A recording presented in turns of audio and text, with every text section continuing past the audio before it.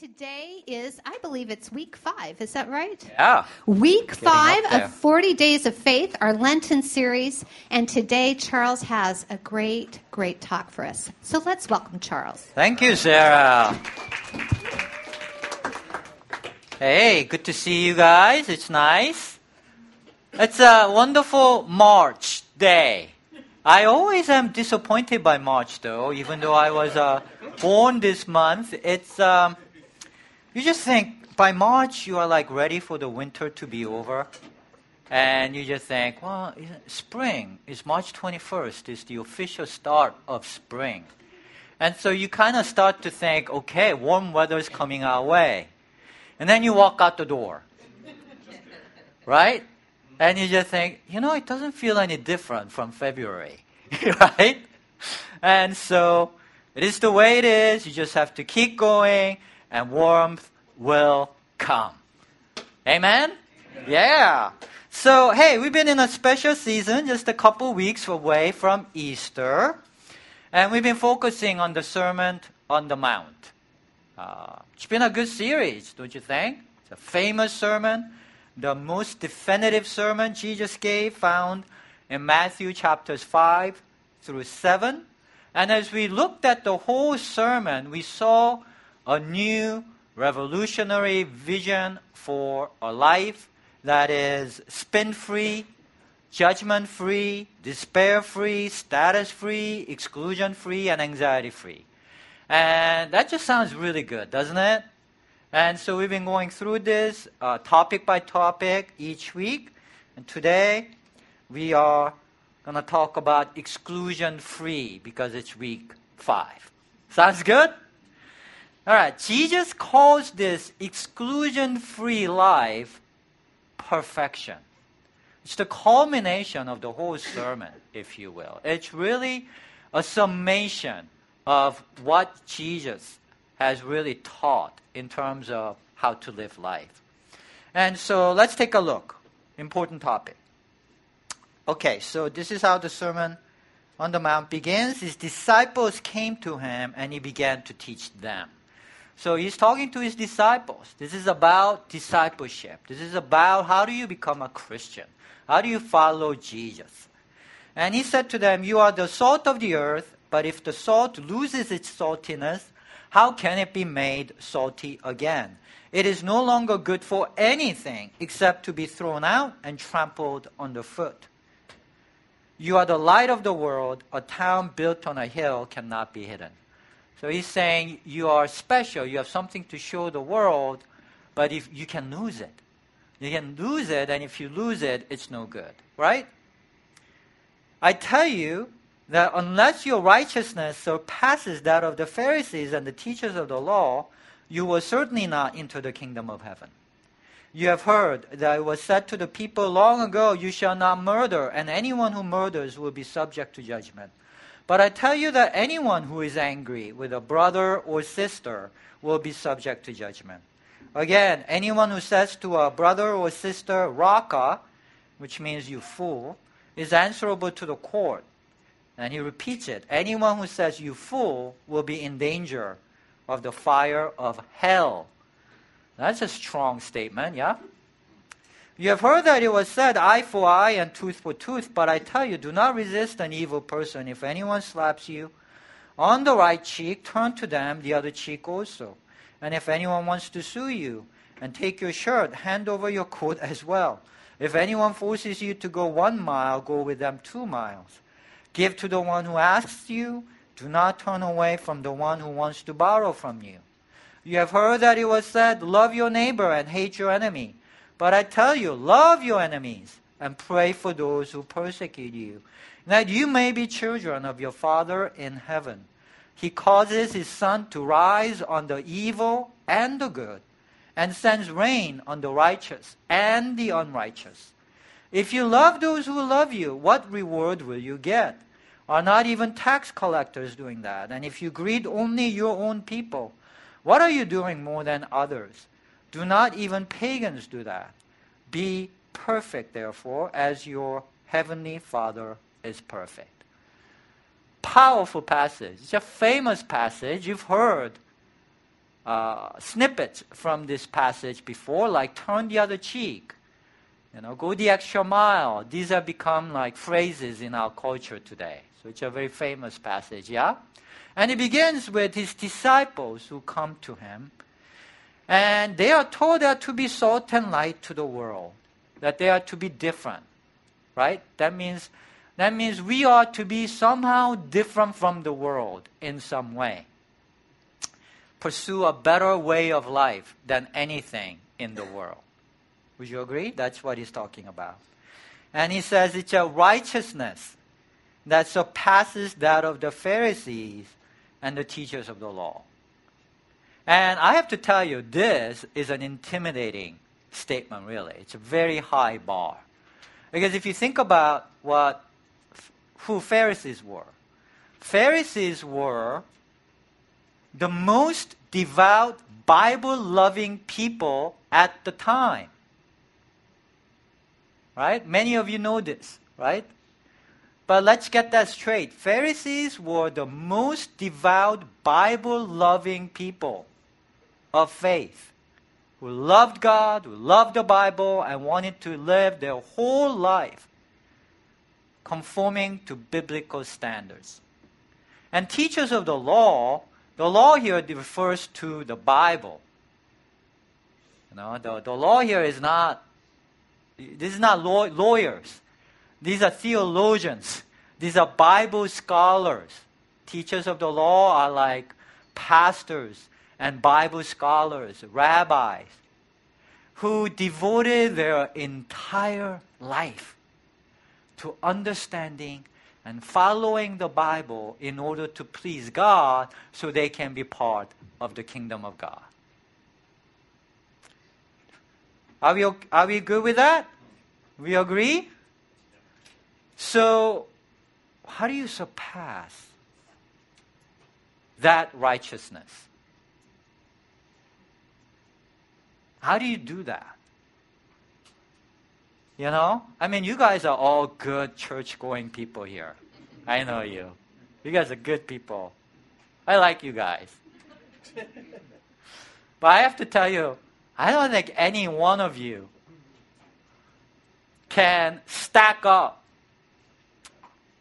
to Pharisees and teachers of the law of that time. They are just devout, devoted people of God. I don't know, in today's equivalence, these would be like missionaries. These would be like theologians who spend all their life with the Bible because they just so love it.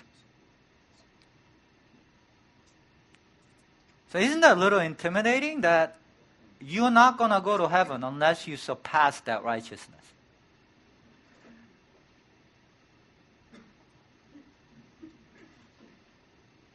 How do you play that and beat them? That's intense. I have to tell you, a lot of people were surprised by this teaching back then. In fact, I would wager that a lot of people would be surprised today by teachings like this. Because we think it's the people who really love the Bible and conform to the Bible and follow the Bible and please God that they are going to go to heaven, right? Now, how are we to take this? Jesus just loves to upend our assumptions. And he continues to do that throughout this whole section because he goes on with a series of teachings that begins with, you have heard that it was said. Right? Every section. And I had to cut out some actually because it just goes on and on and on. You have heard that it was said. So he's talking about assumptions. Right? He's talking about what we already believe. And then he follows that up with important commands from the Bible. Like, you shall not murder. Mentions that, right? That's from the 10 Commandments. That's from the Bible. It's an important component of the Bible's commands. And so it'll be one thing for Jesus to say, hey, you have heard that it was said, and then he quotes some folk wisdom, right? Like, God helps those who help themselves. That's from the Bible, right? No, not from the Bible. That's from Benjamin Franklin. Okay? So, I don't know what that's, where that's going to lead to. You can be Franklinian if you want to. But that's not Christian. That's not Bible. So you could think that maybe Jesus was quoting all this folk wisdom. No, he's quoting very important commands from the Bible. And he's saying, hey, you have heard or you have read this thing from the Bible. And then he says, but I tell you. And he just upends it.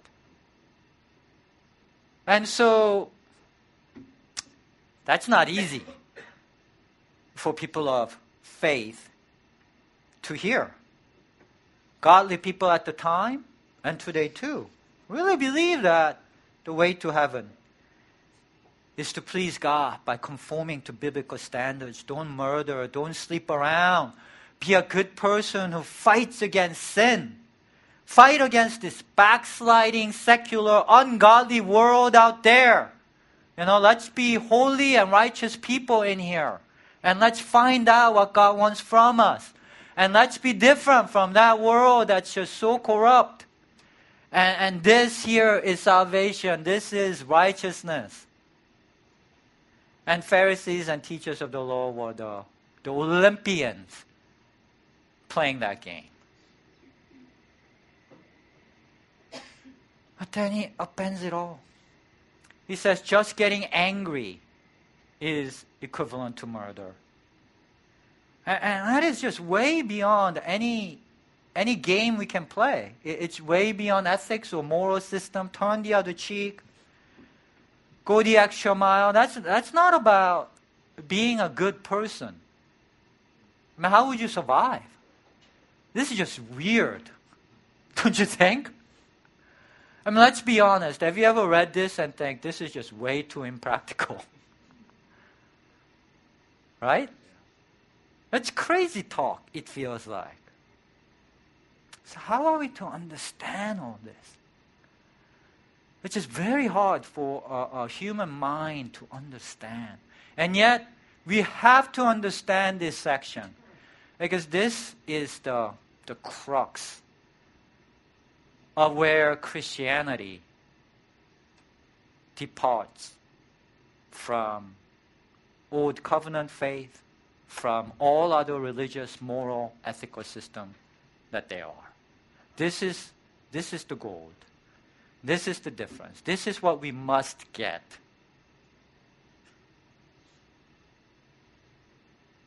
Are we together on that? Doesn't it seem very important to understand this? I think the key to understanding this is how he closes this section of Scripture. He closed the final section of the Scripture. He says, you have heard that it was said, love your neighbor and hate your enemy. But I tell you, love your enemies and pray for those who persecute you.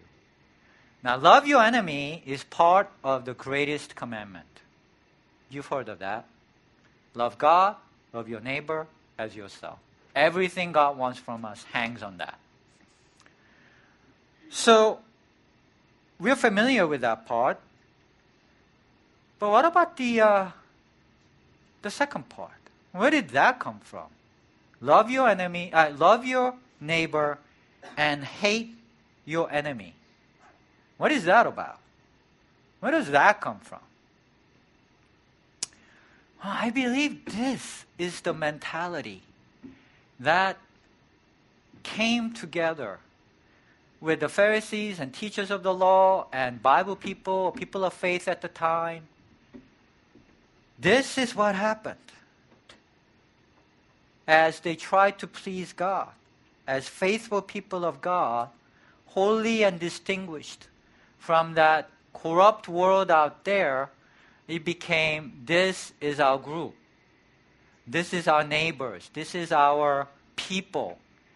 This is we are good to one another. We are brothers and sisters. We are encouraging one another to be godly, to be righteous. We are in here as opposed to that ungodly, secular, corrupt world out there. That's against God. That's against us. It's us versus them. Saints versus sinners. Good and righteous people against the unrighteous people. It's that dichotomy, that division. That's what people of faith did. And it's just human nature to do that. We like doing that. And this mindset continues today in church setting too.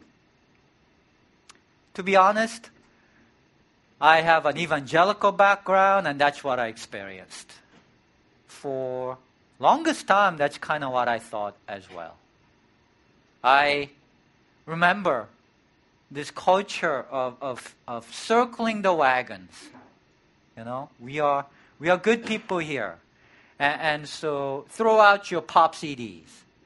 Anybody remember that? Maybe I'm dating myself, but throw out your TVs. 15 years ago, I went to an evangelical church, and the whole sermon was about throwing out your TV because it just bringing in all that filth into your living room. And you have to transform your mind. This righteous group of people here, we are holy as opposed to. So it's us versus them mentality, and that's what salvation was about. And ironically, that's actually what the world does. The world divides. We all have saints and sinners in our heads, whether we are religious or not. And it just depends on what criteria and what axis you use. For some people, it's the celebrities that are the saints. It's the successful people that are worthy people, good people. They are saved. They are worthy of emulation. Sometimes it's the opposite. The rich and famous, they are evil people. They are oppressed. It just depends on what criteria you use. Maybe for some people, the homeless people are not worthy because they just haven't worked hard enough. For others, maybe it's the conservatives who are the evil people. And for others, maybe it's the liberals who are the evil people. It's us against them. It's just human nature. And so, it's everywhere. It's in the air we breathe, so we have all experienced exclusion. All of us have. If you went to junior high, you have experienced exclusion. Right? And we also exclude others. We're all doing this. All of us. And Jesus calls this out and says, you have to shift the whole basis. And that's why he talks about the Pharisees and teachers of the law, because they are playing the same game just with the Bible and righteousness. I assure you, we cannot surpass them at that game. So the whole game has to be shifted. Jesus is calling for a radical new shift in how to think about righteousness.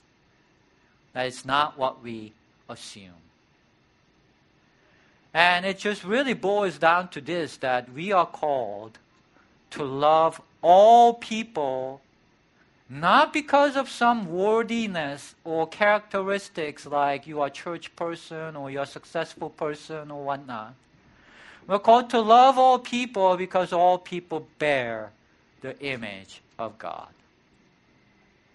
That all people are worthy of love and inclusion and respect, regardless of whatever characteristics that they exhibit, regardless of color, regardless of race, regardless of skill level, whatever. divisions that we use, we can't. So we are all bearing the image of God.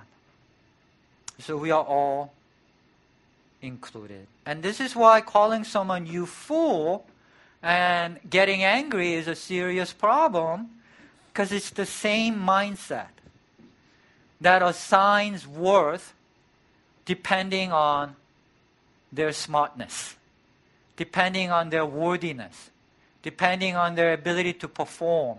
We are evaluating. You are a fool, or, hey, you're worthy. Do you see the mindset?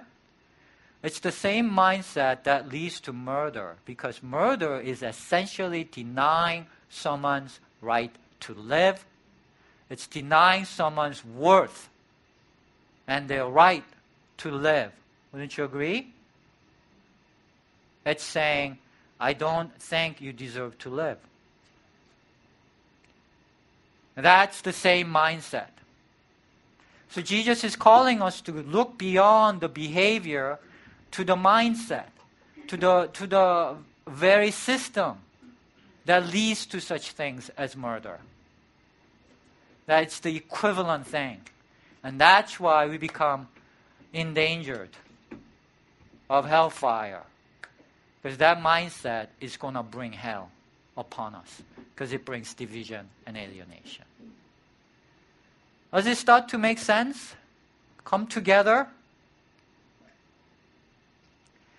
And I have to say, this is really radical. It's a very difficult thing to do for human beings. We do not naturally tend towards this kind of vision of human life. We like to divide. We like to put worth on people. But here Jesus speaks of this exclusion-free life as perfection itself. This is what God is like. This is what makes us children of God. This is what separates us from the world. If we make this the foundation of how we live, as opposed to the righteousness of the Pharisees that is so focused on earning your worth and righteousness, then we will become Christian. This is how we become Christian. This is where we depart from the old covenant. This is the new covenant Christianity. It's a new vision of righteousness. And if you go with this, what you will find is that you're going to feel better about yourself. You're going to feel better about yourself, about God, and the world you live in. And that's a pretty good reward, I have to say. So all of a sudden, you're going to feel a lot better and lighter and hopeful if you really believe this and follow this teaching.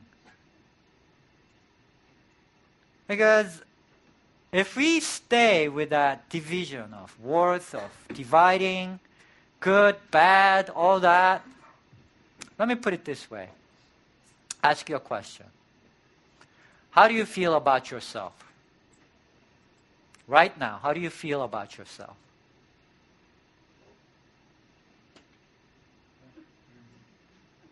Right? If you're honest, you feel some parts of you feel good about, yeah? And some parts of you don't feel so good about. I mean, every human being has good parts and bad parts, righteous parts and unrighteous parts, parts you like, parts you don't like.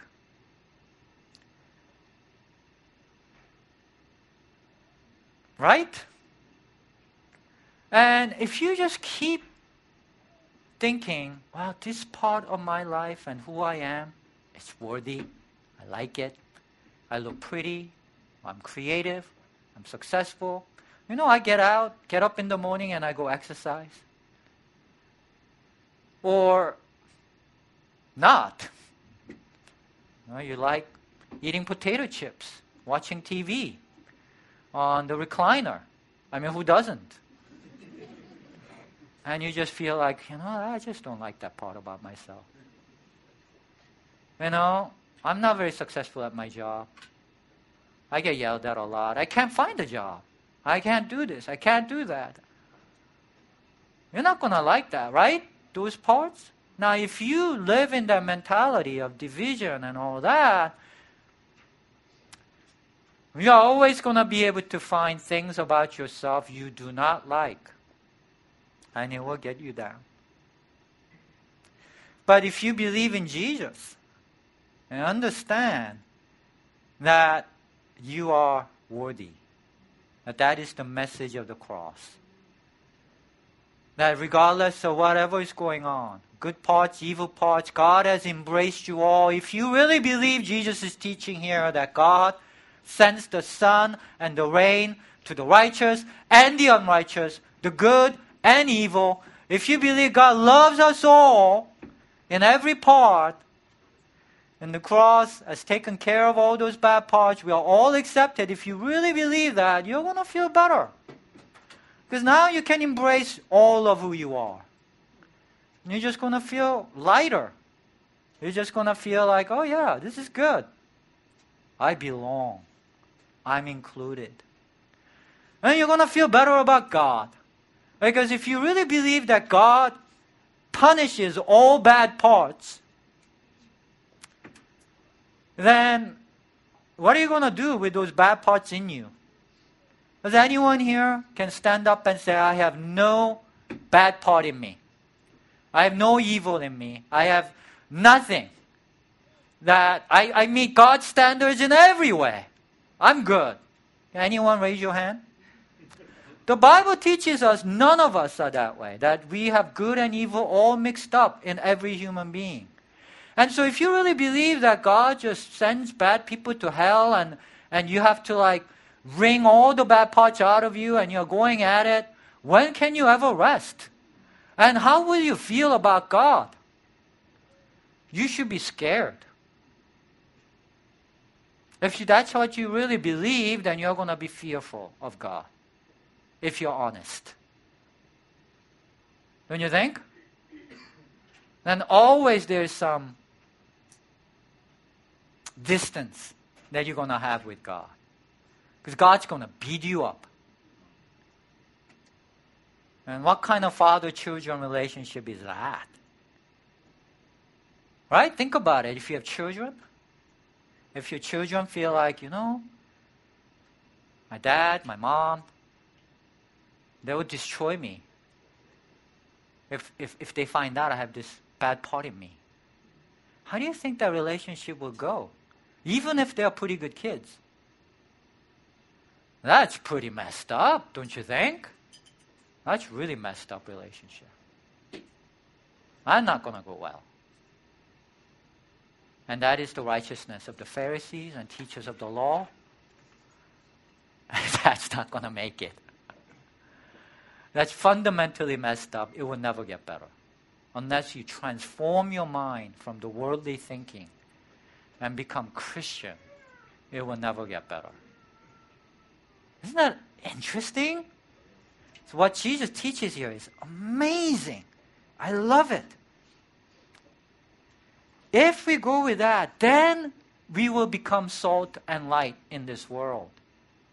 Pharisees and Bible-loving people lost their saltiness because they started thinking like the world and started dividing. And it feels so intuitive. But that is what will lead to death. Agreed? It's a much better way to go. It's a Christian way. I like it. Are you in? You want to grow in this kind of new life? Let me give you some practical suggestions. First suggestion on how to grow in this kind of new way of life. First, this week, try this. Listen to those you normally ignore. I often space out. Even with my kids, I know I'm supposed to listen to my kids. But, kids are kids. They talk about stupid things, Sorry.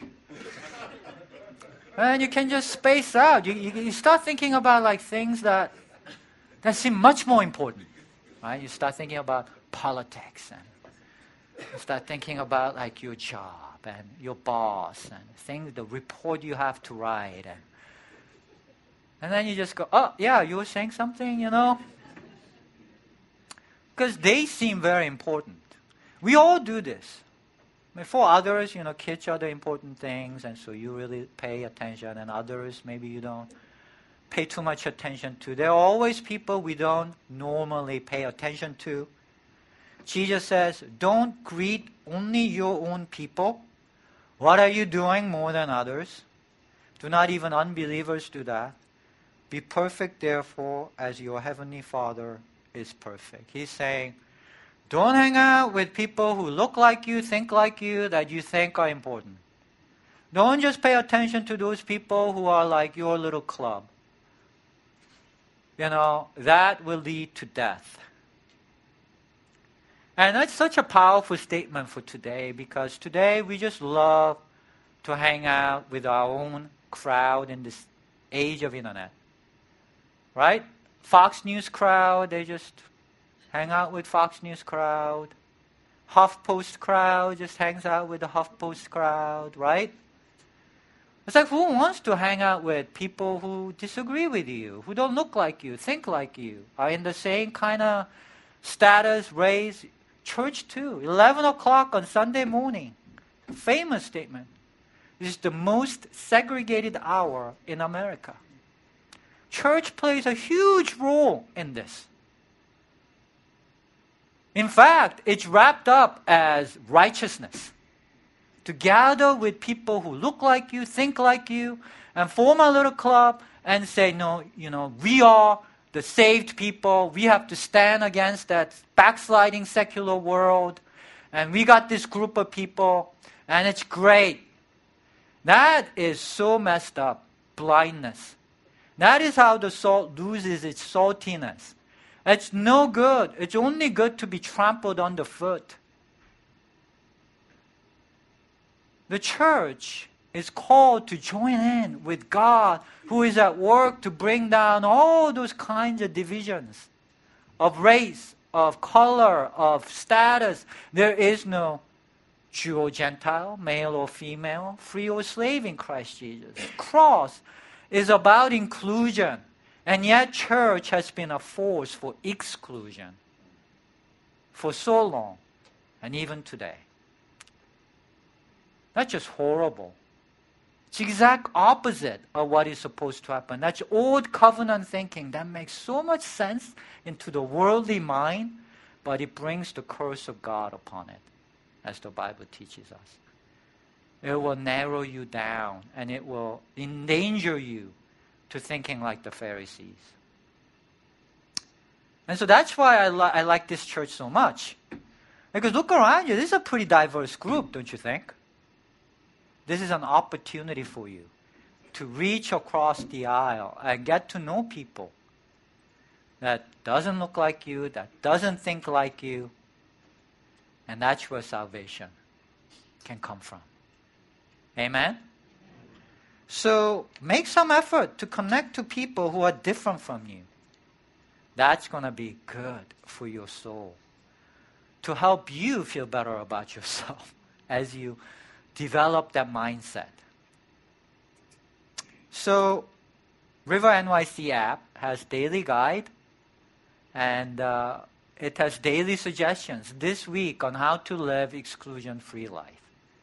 And this week, Caroline, my wife, worked on that daily guide, and it's very powerful. So I would ask you to just check it out. There are daily suggestions that will help you change your mindset that will lead to salvation. Sounds good? Okay, second suggestion, try not to feel excluded yourself. Are there times that you feel excluded? I do. As an immigrant to this country, I've often felt excluded. And people may not be trying to exclude me, but you have this question in your head. Anybody relate to that? And you feel, yeah. But here's the problem. When we feel excluded inside, we exclude people, ourselves. We project outward how we feel inside. We always do. No exception. And this is why the message of the cross is so important. Because the cross says in one sentence, you are included. You belong. This is what's so powerful about the cross. Is that it doesn't matter what you have done. Good, bad, it's color, race, status, whoever you are, whatever you are included. You belong. God loves you. God has accepted you. Agreed? Yeah. Isn't that the message of the cross? Any objection? Right? That is the most standard understanding of the cross, no? The Son of God died on the cross to say, you belong. No matter what. And when you take that into your heart and you feel included, that's going to change everything from inside out. This is how salvation works. Everything starts to get better. And that's what faith is. And so, this is my next suggestion. Don't do this with grim morality. It has to come from faith. It has to come from inside out. If you try to do this like the Pharisees do it, like Bible-loving people might do it, like this is the right thing to do, this is the moral thing to do, you have to include people because it's the right thing to do. Can you imagine? It's like, I don't want to do this. I hate you. But I'm going to shake your hand because I'm supposed to. But I don't have to like it. You know? Can you imagine how that would feel? That's not going to feel so good. Right? I think kids will understand this instinctively. This is our youth group. We are including them. Kids are worthy. You know, this is why Jesus said, let the children come unto him. Because all are worthy, because they bear the image of God. You know, I mean, kids, have you ever had friends who don't like you, but they're trying to be friends? Yeah. That's not that fun, isn't it? That's not that fun. It doesn't work. This has to come from faith. Turn the other cheek. How do you do that as a morality?